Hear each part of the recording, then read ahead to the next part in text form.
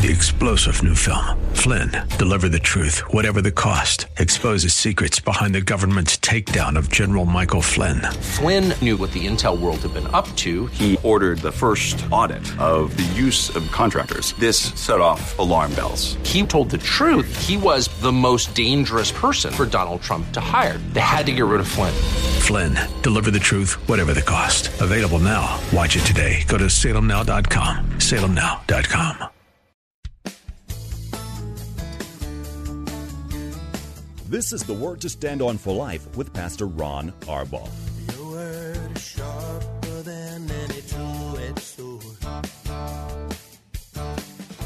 and it cuts deep into my heart. The Word to Stand On for Life is a radio ministry of Calvary Chapel in San Antonio.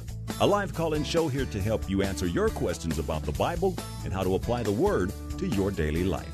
For more information on Calvary Chapel, visit our website, calvarysa.com. Get your Bible questions ready and call in now to 210-340-9585. It's The Word to Stand On for Life with Pastor Ron Arbaugh.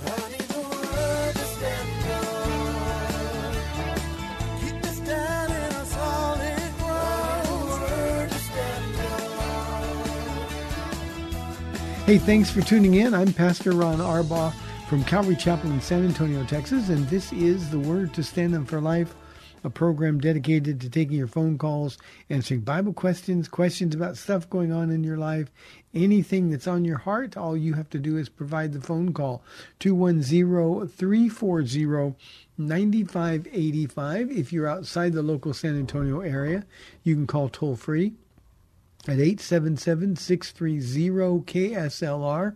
Numerically at 630-5757. You can email questions to us by emailing questions at calvarysa.com, or you can use our free Calvary Chapel mobile app.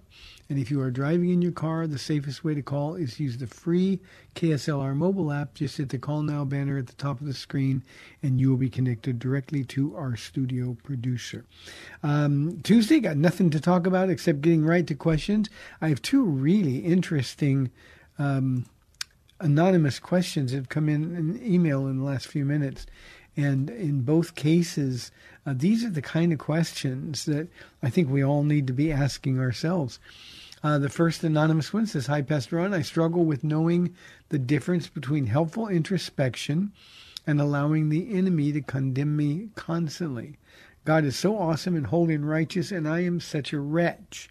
How do we keep our hearts in check while always remembering who we are to Him? Thank you."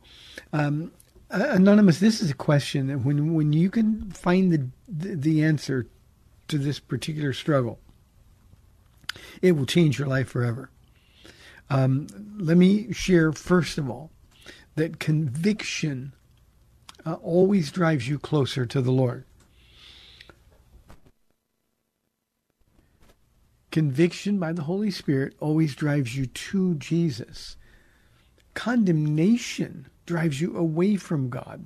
So the way to know the difference is based on which direction you're going. You know, if the enemy's pounding you, you messed this up and you messed this up, or you broke this promise, how could God love you? That's always the enemy.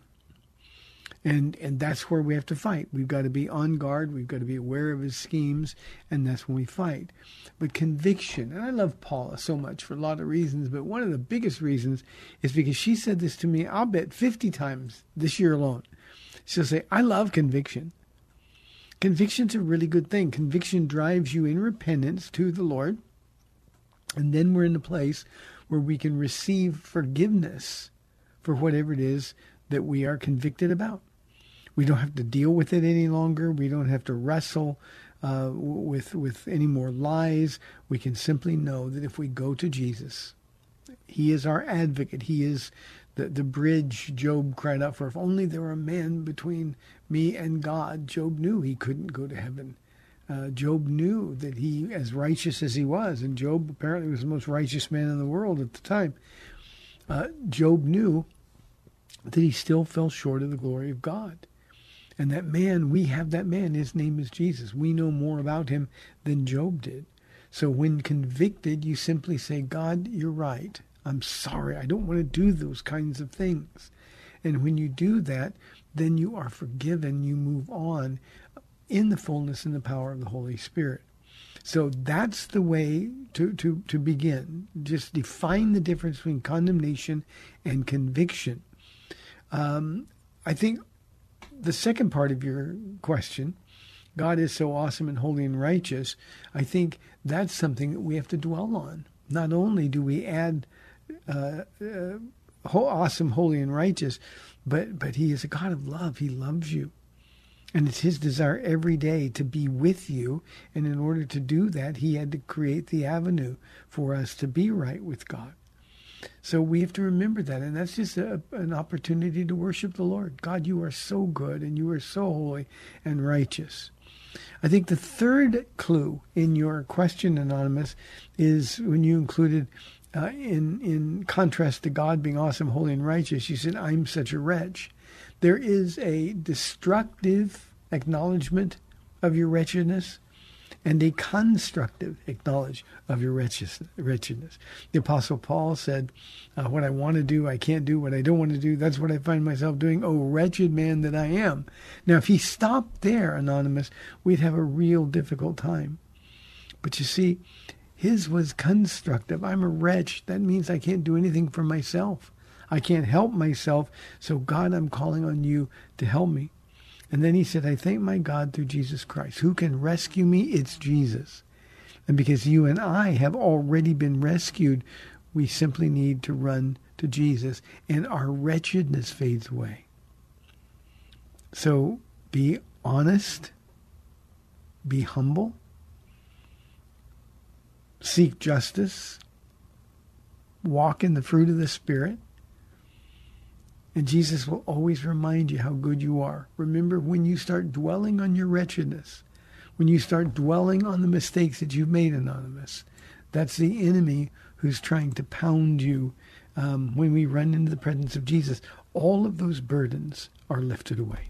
Very, very good question. Thank you very, very much. Here is our next anonymous question that just came in. I think this came in yesterday at the end of the program. Hello, Pastor Ron. I know that one of the gifts the Lord has given me is the gift of teaching as well as the gift of discernment.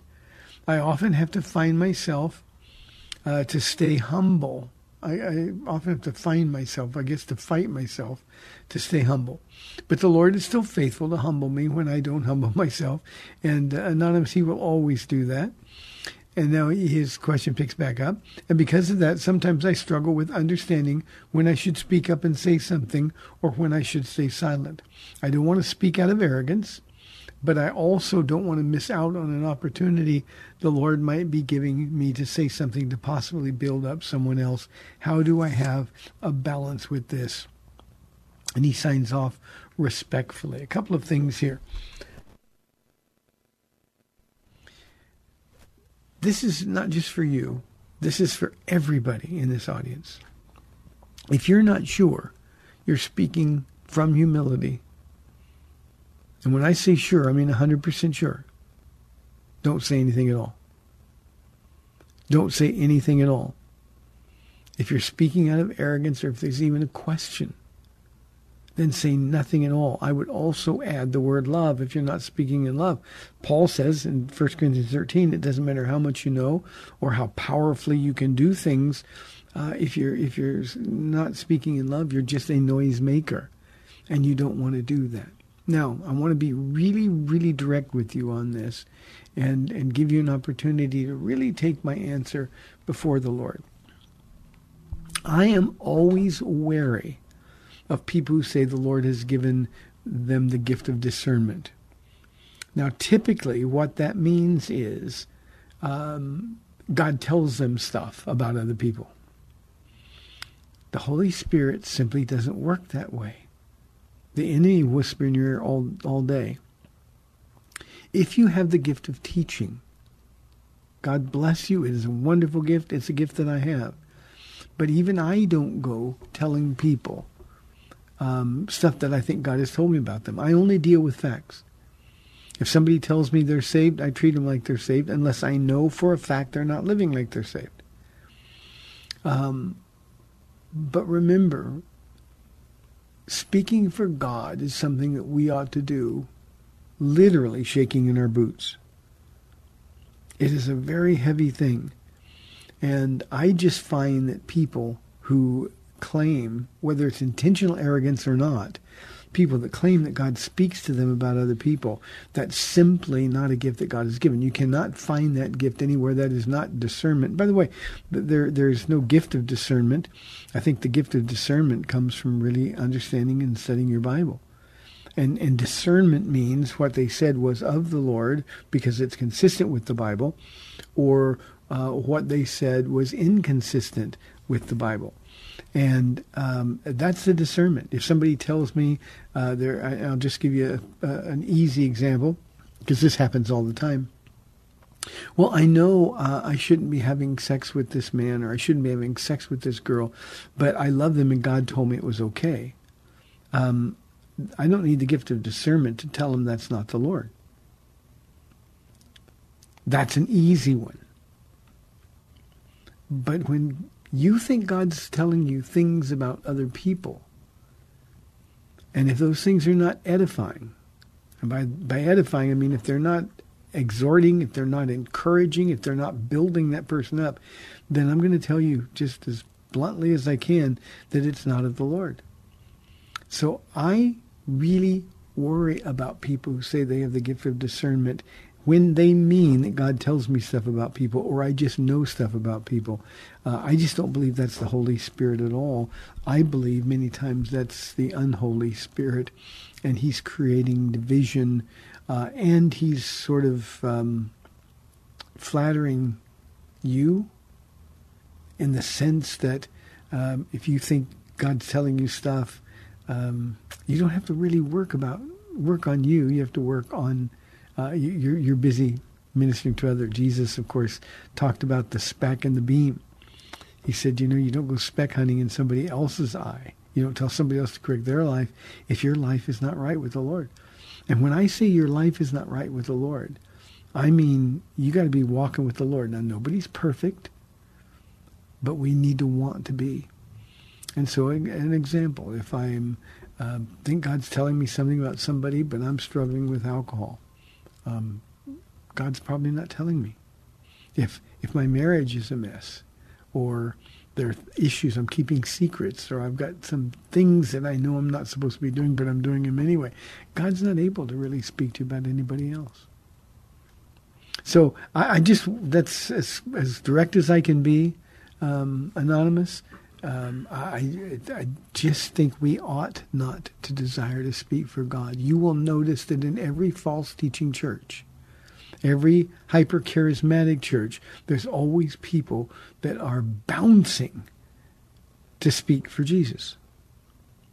And I'll never understand that. I know we like the impression of being spiritual, but real spirituality is the man or the woman who will come alongside somebody who's hurting, put their arms around them, and say, I'm here for you. And that's coming from a pastor who does a lot of counseling. I know a lot about people because they spill it to me.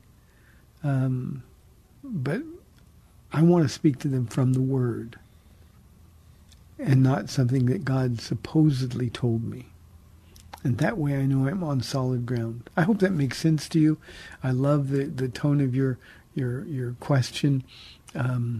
Believe me, if you're not humbling yourself, God will be faithful to humble you because he loves you. But humility. I say it all the time, humility is really attractive. If you're truly humble, people will be coming to you. Again, I hope that makes sense. With the information you gave me, that's about as deep as I can go. 340-9585 for your live calls and questions. We'd love you to call. You're more interesting than I am. Here's a question from Yoli. She said, why does God make some people with severe handicaps? If he is no respecter of persons, he shouldn't do that. Yoli, we misunderstand sometimes. We're God's creatures. But that doesn't mean he created us. God didn't create me. My mom and dad did. By that, I mean the only people that God created, the only two humans were Adam and Eve. Every other human who's ever been born on this planet is a result of the process of creation. We're God's children if we know him. We're God's creatures if we don't, if we're in rebellion against him. But God didn't make us directly, and perfection, Yoli, stopped at the Garden of Eden. When sin entered the world, these kinds of things began to happen. And in the world that we live in, you see people who suffer from severe handicaps. And God's not responsible for that. This is a fallen world that's responsible for that. It just happens. Is it fair? Not to the people that it happens to, it's not. But God is fair. Insofar as the only active role he has is not preventing those handicaps. And the people who are severely handicapped, in fact, the people that are handicapped, period.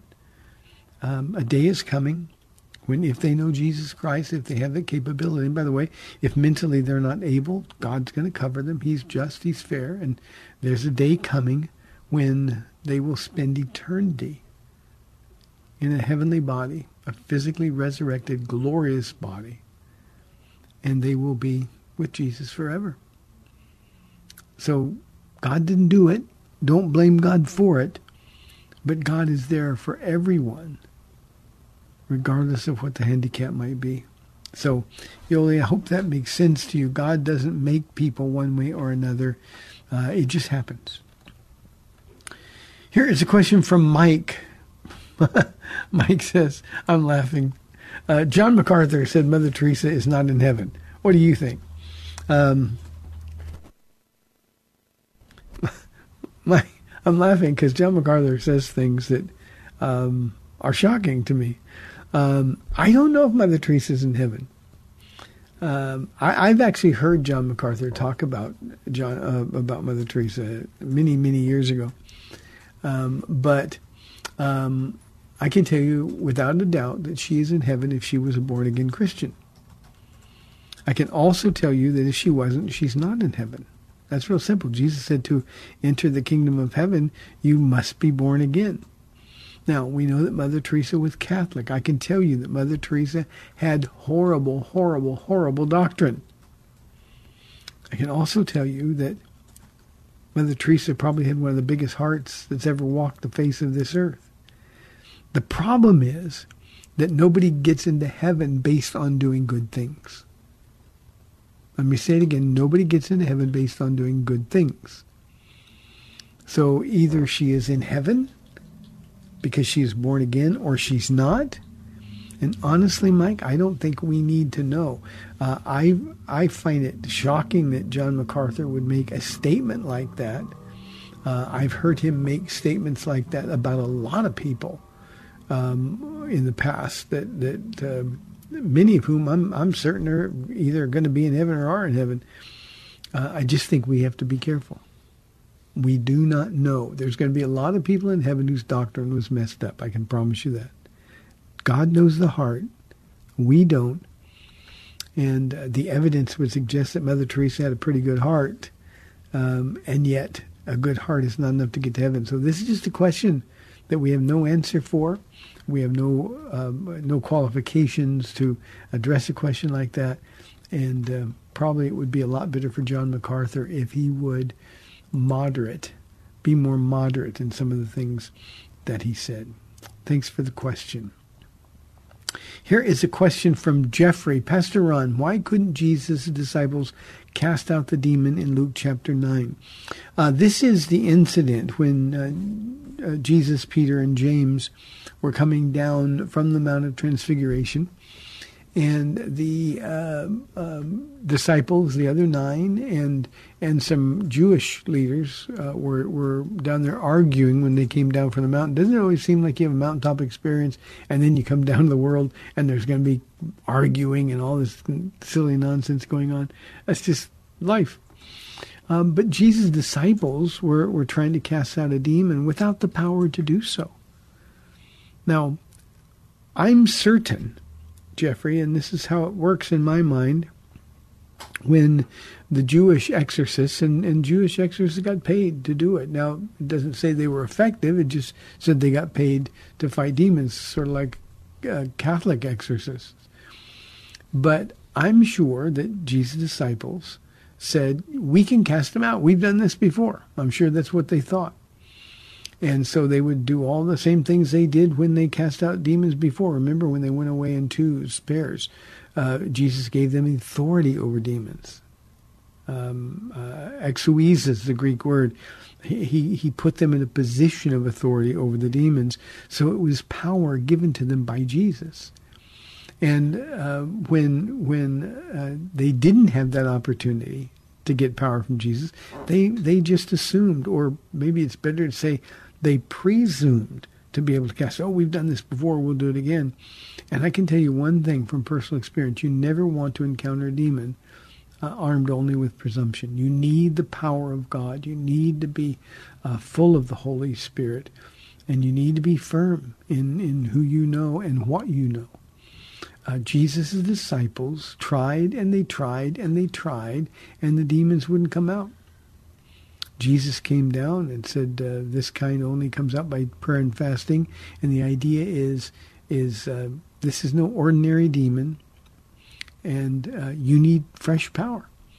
And Jesus cast them out. He rebuked them in the process, but he cast the demon out. And he did it just to show them that without my authority, without my power, you can do nothing. Jesus said, apart from me, you can do nothing. But with Christ, all things are possible. With God, all things are possible. Jesus' disciples were trying the best they could, but they were trying in the flesh. And I think that the lesson, Jeffrey, for all of us is that we need to have fresh power every time we come out of our house. Think about it. If you had the power of the Holy Spirit, you wouldn't argue at home. You wouldn't leave Satan openings. If you had the power of the Holy Spirit, you would be walking with Jesus. There would be the power that comes from just your obedience. My point is, we need the power of God in everything that we do every day. There are a lot of things that we just take for granted. We go to work and we forget to take Jesus with us. We leave him at home, basically, and we're on our own. That's why we have short tempers sometimes. That's why we can't figure out answers sometimes. The idea is take Jesus with you. I say all the time, just be with Jesus, and whatever it is that you have to do, whatever you encounter, then you're going to be equipped to deal with it. Paul and I were talking this morning, and this is a common theme in our home. We talk about divine appointments, and we ask the Lord daily for divine appointments. Now, Jeffrey, I can tell you that if Jesus had a divine appointment with me or for me to cast out a demon, then I'd have the power to do it. But if I tried to do it on my own, you can see in many of these really, really bad churches, people are shouting at the devil and binding the devil and ostensibly casting out demons. There's no power in that. There's no authority in that. Our power comes from Jesus. He is the only authority, and all we have to do is do what Jesus' disciples didn't do. We got to be sure that we're with Jesus before we're doing anything. It's got to be with his power and for his glory. So I hope, Jeffrey, that makes sense to you. Ted says, Ted wants to chew me out. How can you possibly disagree with medical and psychological experts on sex and gender? The overwhelming viewpoint is that gender has many forms. Ted, the only overwhelming viewpoint that gender has many forms comes from people who want it to be so. This is the most silly argument ever, with absolutely no science and no logic. Sex and gender go together. Biology and gender, or gender identity, they can't be separated. You are either a male biologically or you're a female biologically.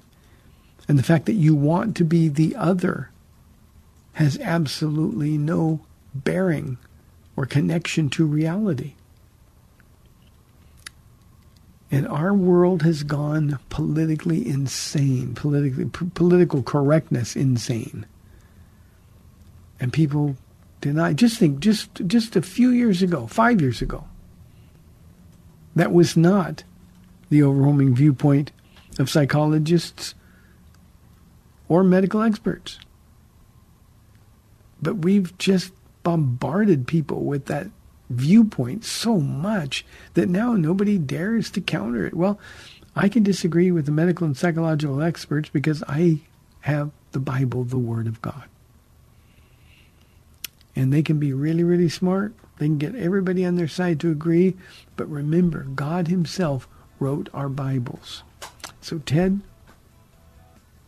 open your heart, open your mind, be honest.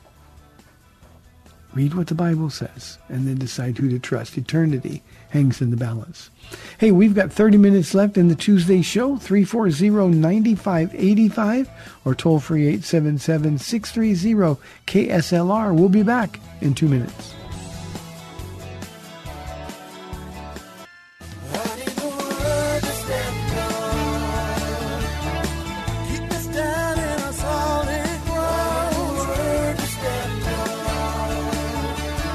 Welcome back to the Word to Stand On for Life. We're taking your calls at 340-9585 or toll-free 877-630-KSLR. Now, here's Pastor Ron Arbaugh. Welcome back to the second half of our Tuesday show, 340-9585 for your live calls and questions, and we would love to have you call. Here is an anonymous question that really, really makes me sad. Every young person looks at pornography a lot. I think it's okay as long as I don't cheat on the woman I'm about to be married to. Now, I haven't had a pornography question in a long time, so I don't know where this question came from or if it's from something I said, but I want you to think about the tragedy of the words you just wrote, Anonymous. The fact that every young person looks at pornography a lot, first of all, that's not true. But even though principally, you're right, lots and lots and lots of young people look at pornography, it's on their phones, and they think it's nothing at all, there's nothing wrong with it. That is a really sad commentary on young people, isn't it? Now, I know a lot of older people look at pornography as well. But I want you to think for a moment about your comment. Is doing something that God doesn't want you to do okay? Because a lot of people do it. Jesus spoke about the wide and the narrow roads. He said the narrow road is hard to find and few people find it. In other words, you can move on that narrow road easily. The wide road is like a freeway at rush hour. And it's crowded and the world seems to be going in the same direction, but they're all going to hell. Galatians chapter 5, 1 Corinthians chapter 6 make it clear that people who live like this, looking at pornography as a habit, something that they do on a regular basis, willfully ignoring the Word of God, will not inherit the kingdom of God. I think that makes this really an important thing to talk about. Again, I want to emphasize, I know a lot of young people have the same temptations that you do, but they don't look at pornography because God says not to. The difference between them and you, Anonymous, is that they love Jesus and you don't. It's that simple. If you love Jesus, he said if you love him, you'll obey him. And you're living your life in willful rebellion against him. And the thought that just because so many people do it, you want to make it right. You're trying to justify yourself and your sin before God. I'm telling you that people who live like you're living will not inherit the kingdom of God. Now, let me address the bigger problem. You're about to be married to a woman who you will not be faithful to. You say don't cheat on a woman. You're already cheating on her. You're looking at other women. You're putting your future wife in a position where she can't possibly compete with the images in your head. When she finds out, and she will, When she finds out, the devil will jump all over her and blame her. Well, if you were just prettier, if you're just thinner, or if you took better care of yourself, when really the problem is with you. And I wish I knew who this woman was, because I would be shouting from the rooftops, do not marry this man. There's going to be more pain than you can possibly imagine. This is a man who says he loves you, but doesn't love you, or he wouldn't be doing this. And you, as I said, you're already cheating on her. The amount of guilt that I deal with women whose husbands look at pornography is overwhelming to me. As I said a moment ago, mostly they blame themselves. And I've got to tell them, this isn't about you. This is about the person who's looking at pornography. He's the one who's sinning. And by the way, women now look at pornography as well. So I would counsel her, the last thing that she should do is to marry somebody who believes that it's okay to look at pornography just because a lot of people do. This is tragic. Will not inherit the kingdom of God is a punishment that nobody can bear. And yet we're just saying, okay, I got this. I don't know how you would ever explain to Jesus that you think this is okay to do. Pornography gets in your brain. The devil uses it. Paul writes that all sins a man commits are sins committed outside his body, but sexual sin is a sin committed against his own body. And the implication there is that we give Satan a deeper, stronger foothold to destroy us when we sin sexually. And he already has his grip on you because you think it's okay, just because the people you know all look at it. So when you say, I think it's okay, it doesn't matter what you think. The only thing that matters is what God says. And you're in rebellion against what God says. So I would say to you, you need Jesus. You need to be saved. You need to repent of your sin. And if you even think you care for this woman, you need to tell her that at this point you're not even marryable because of this is what you're doing. I want to repeat this for everybody in the audience because this is so important. The amount of pain, the damage done to women emotionally and psychologically because their husbands are looking at pornography is, I can't overstate it. The amount of pain that they endure through no fault of their own is literally overwhelming. We're supposed to love our wives and cherish her. And we can't do that if we're fantasizing about that kind of filth. I realize that it's everywhere. I realize that access to it is easy. I know all about pornography. I lived a life that wasn't before I was saved. But this is just something that you can't do to Jesus. If you're really born again, you cannot do this thing. And if you think you can, then I would suggest that you really need to be saved. So I hope you'll take that to heart. 340-9585 for your live calls and questions. Toll free. You can call 877-630-KSLR. Here is a question from January. I've never had a question from you before, January. What do you think of modern worship? Is it biblical? I'm not a music guy. I'll say that up front. But I think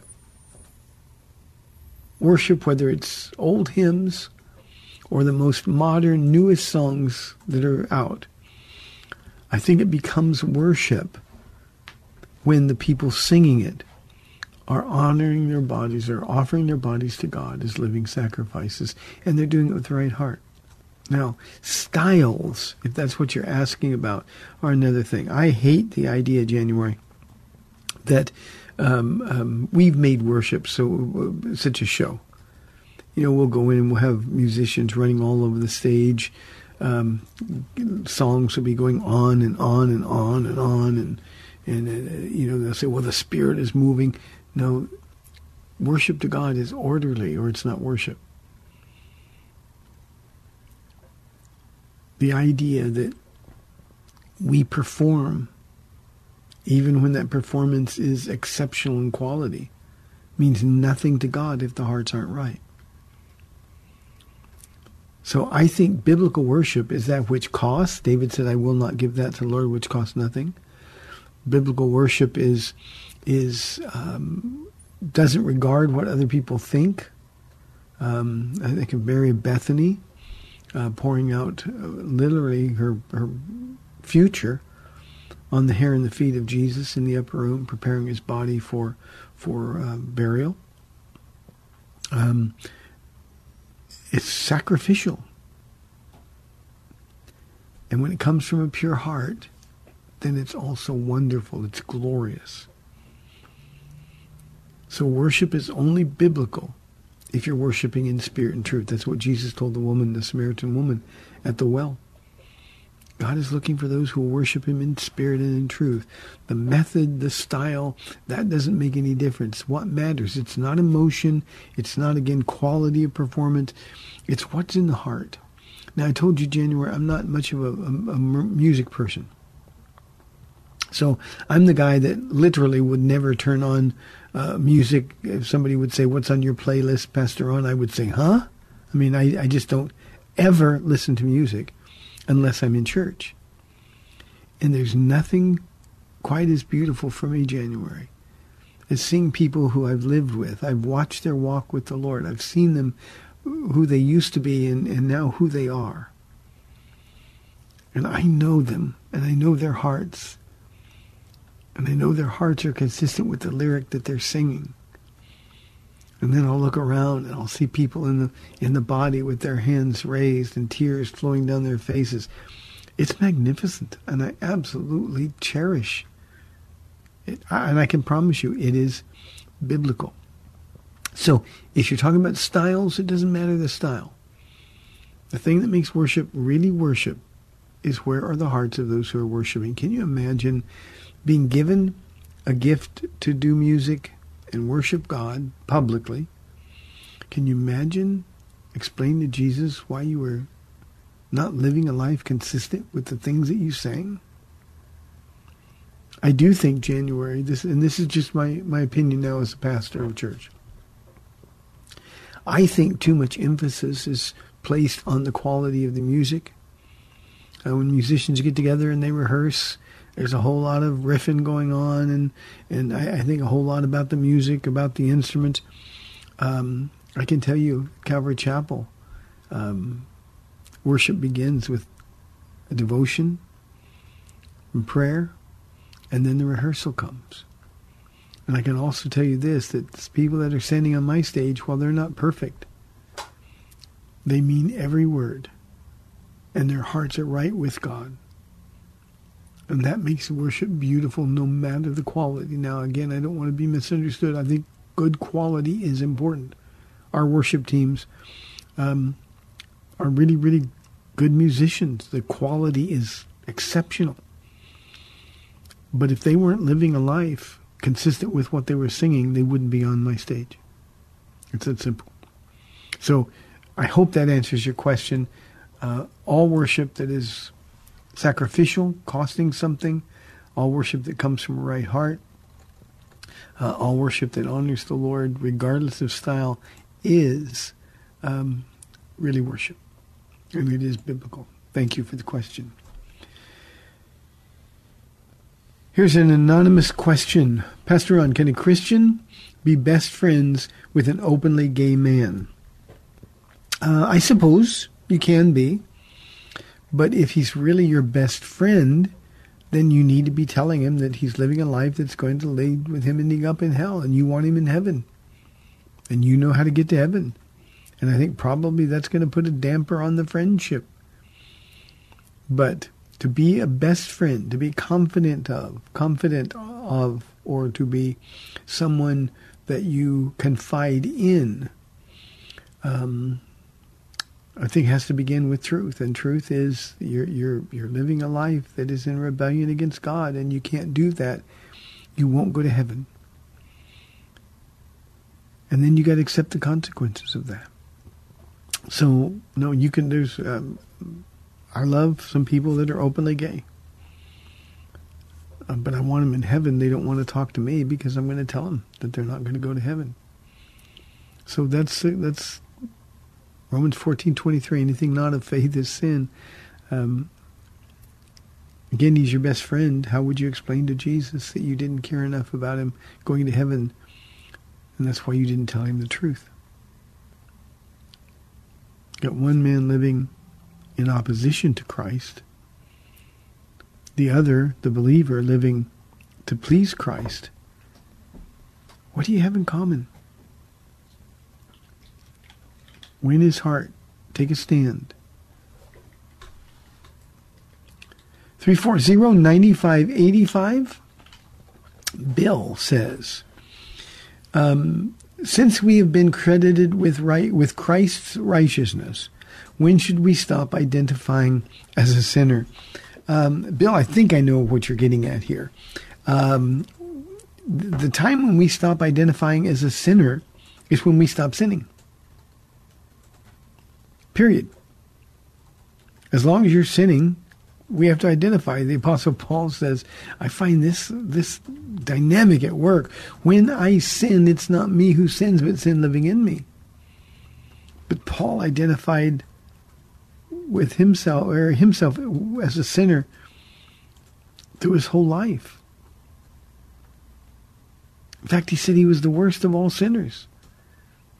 But it provided God an opportunity to pour out his grace and his love on Paul and still use him in spite of Paul being the chief of sinners. So I think, Bill, maybe you're talking to somebody who said, well, you're a saint, you're not a sinner. We are saints who sin, and as long as we're sinning, Bill, then and only then can we stop identifying as a sinner. Unfortunately, that's not going to be until we get to heaven.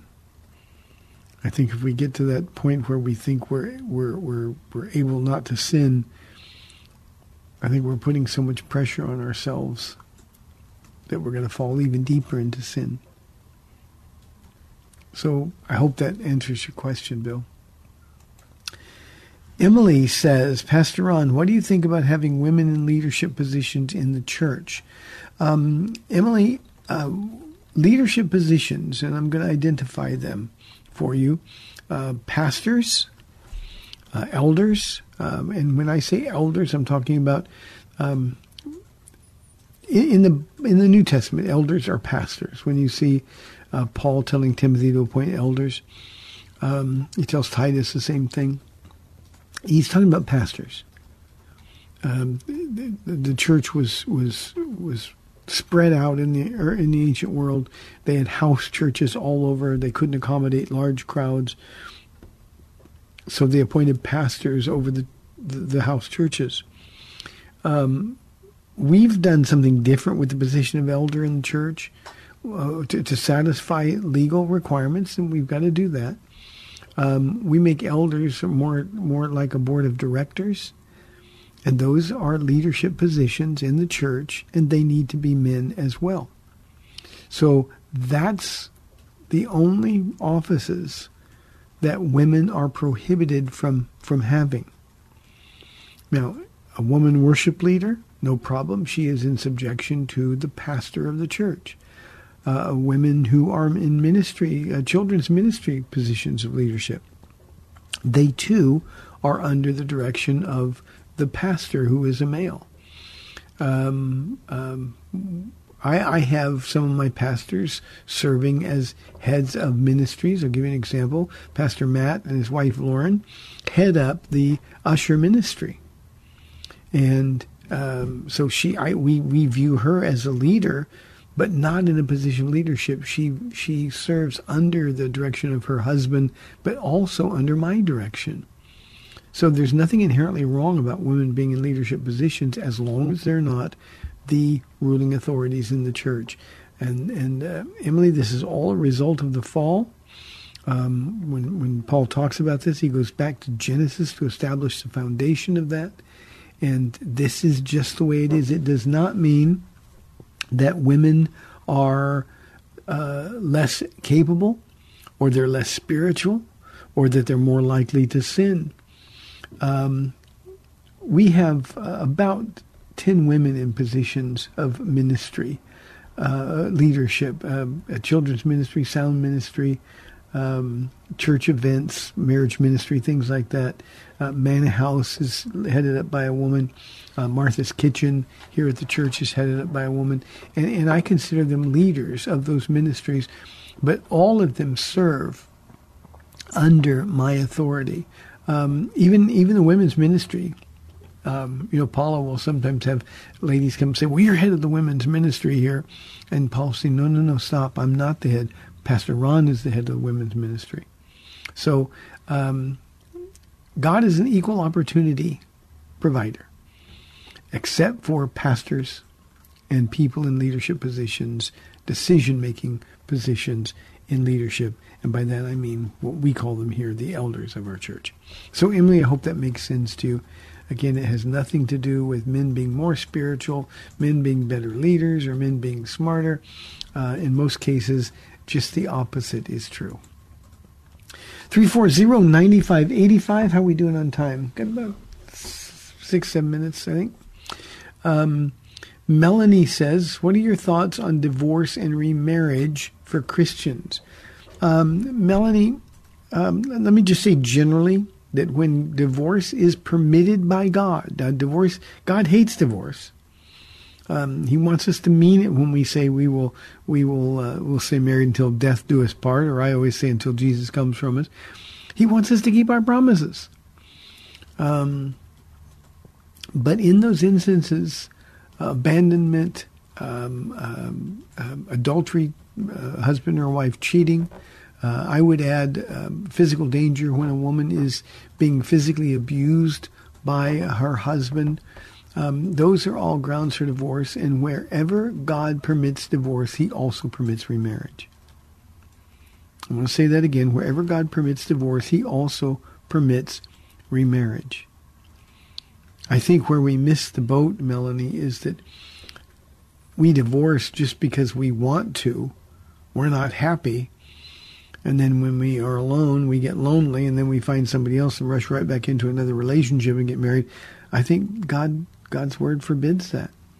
And so it's very important. Make sure, Paul said that if you divorce without biblical grounds, then you're to stay unmarried for the rest of your life. That's a pretty heavy consequence.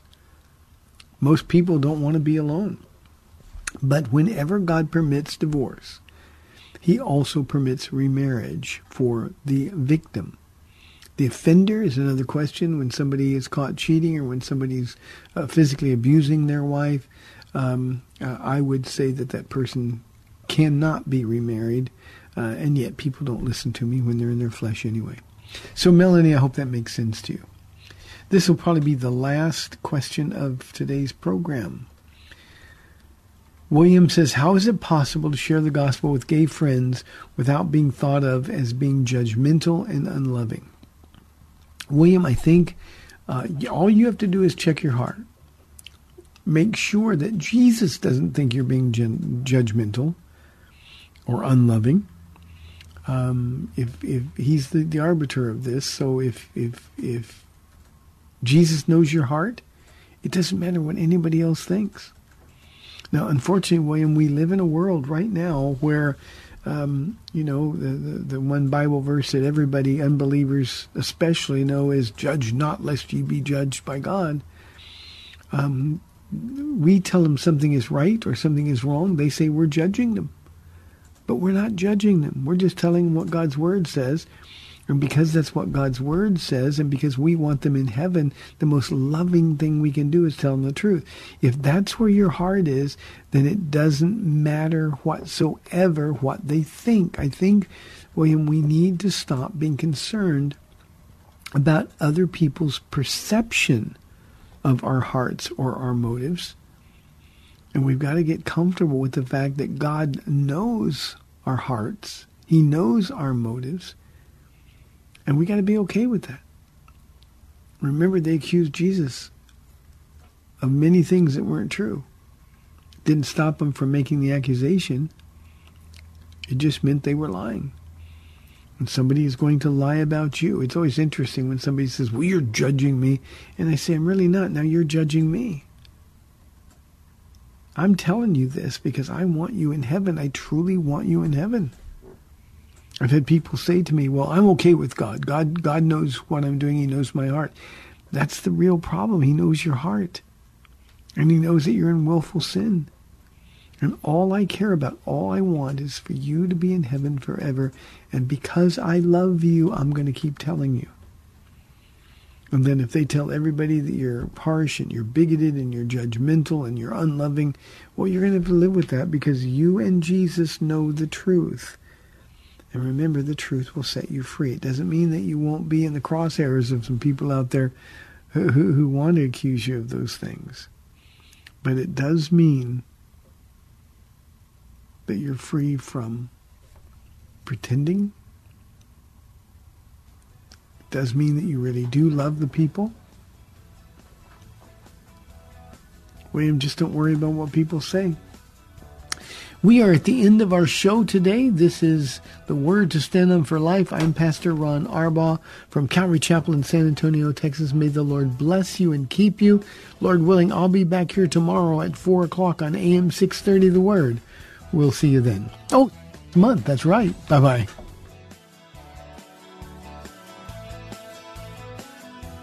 Thanks for spending this time with Calvary Chapel's The Word to Stand On for Life with Pastor Ron Arbaugh.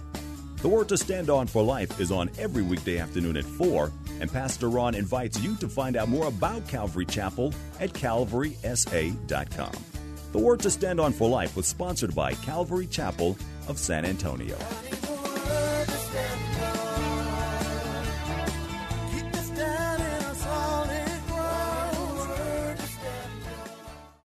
Three-star General Michael J. Flynn, head of the Pentagon Intelligence Agency, knew all the government's dirty secrets. He was one of the most respected generals in the military. Flynn knew what the intel world had been up to. He understood its funding. He ordered the first audit of the use of contractors. This set off alarm bells. The explosive new documentary, Flynn, Deliver the Truth, Whatever the Cost, uncovers the facts behind this scandal. Flynn told the truth. He was the most dangerous person for Donald Trump to hire. I find out the worst enemy that I'm going to face in my life is right here in America. They took my assessment and they wanted me to change it. And I was like, I'm not changing it. They had to get rid of Flynn. With in-depth interviews, archival footage, and never-before-seen personal records of the man behind the headlines. I just felt like I was drowning. Flynn, Deliver the Truth, Whatever the Cost. Available now. Watch it today. Go to salemnow.com. salemnow.com.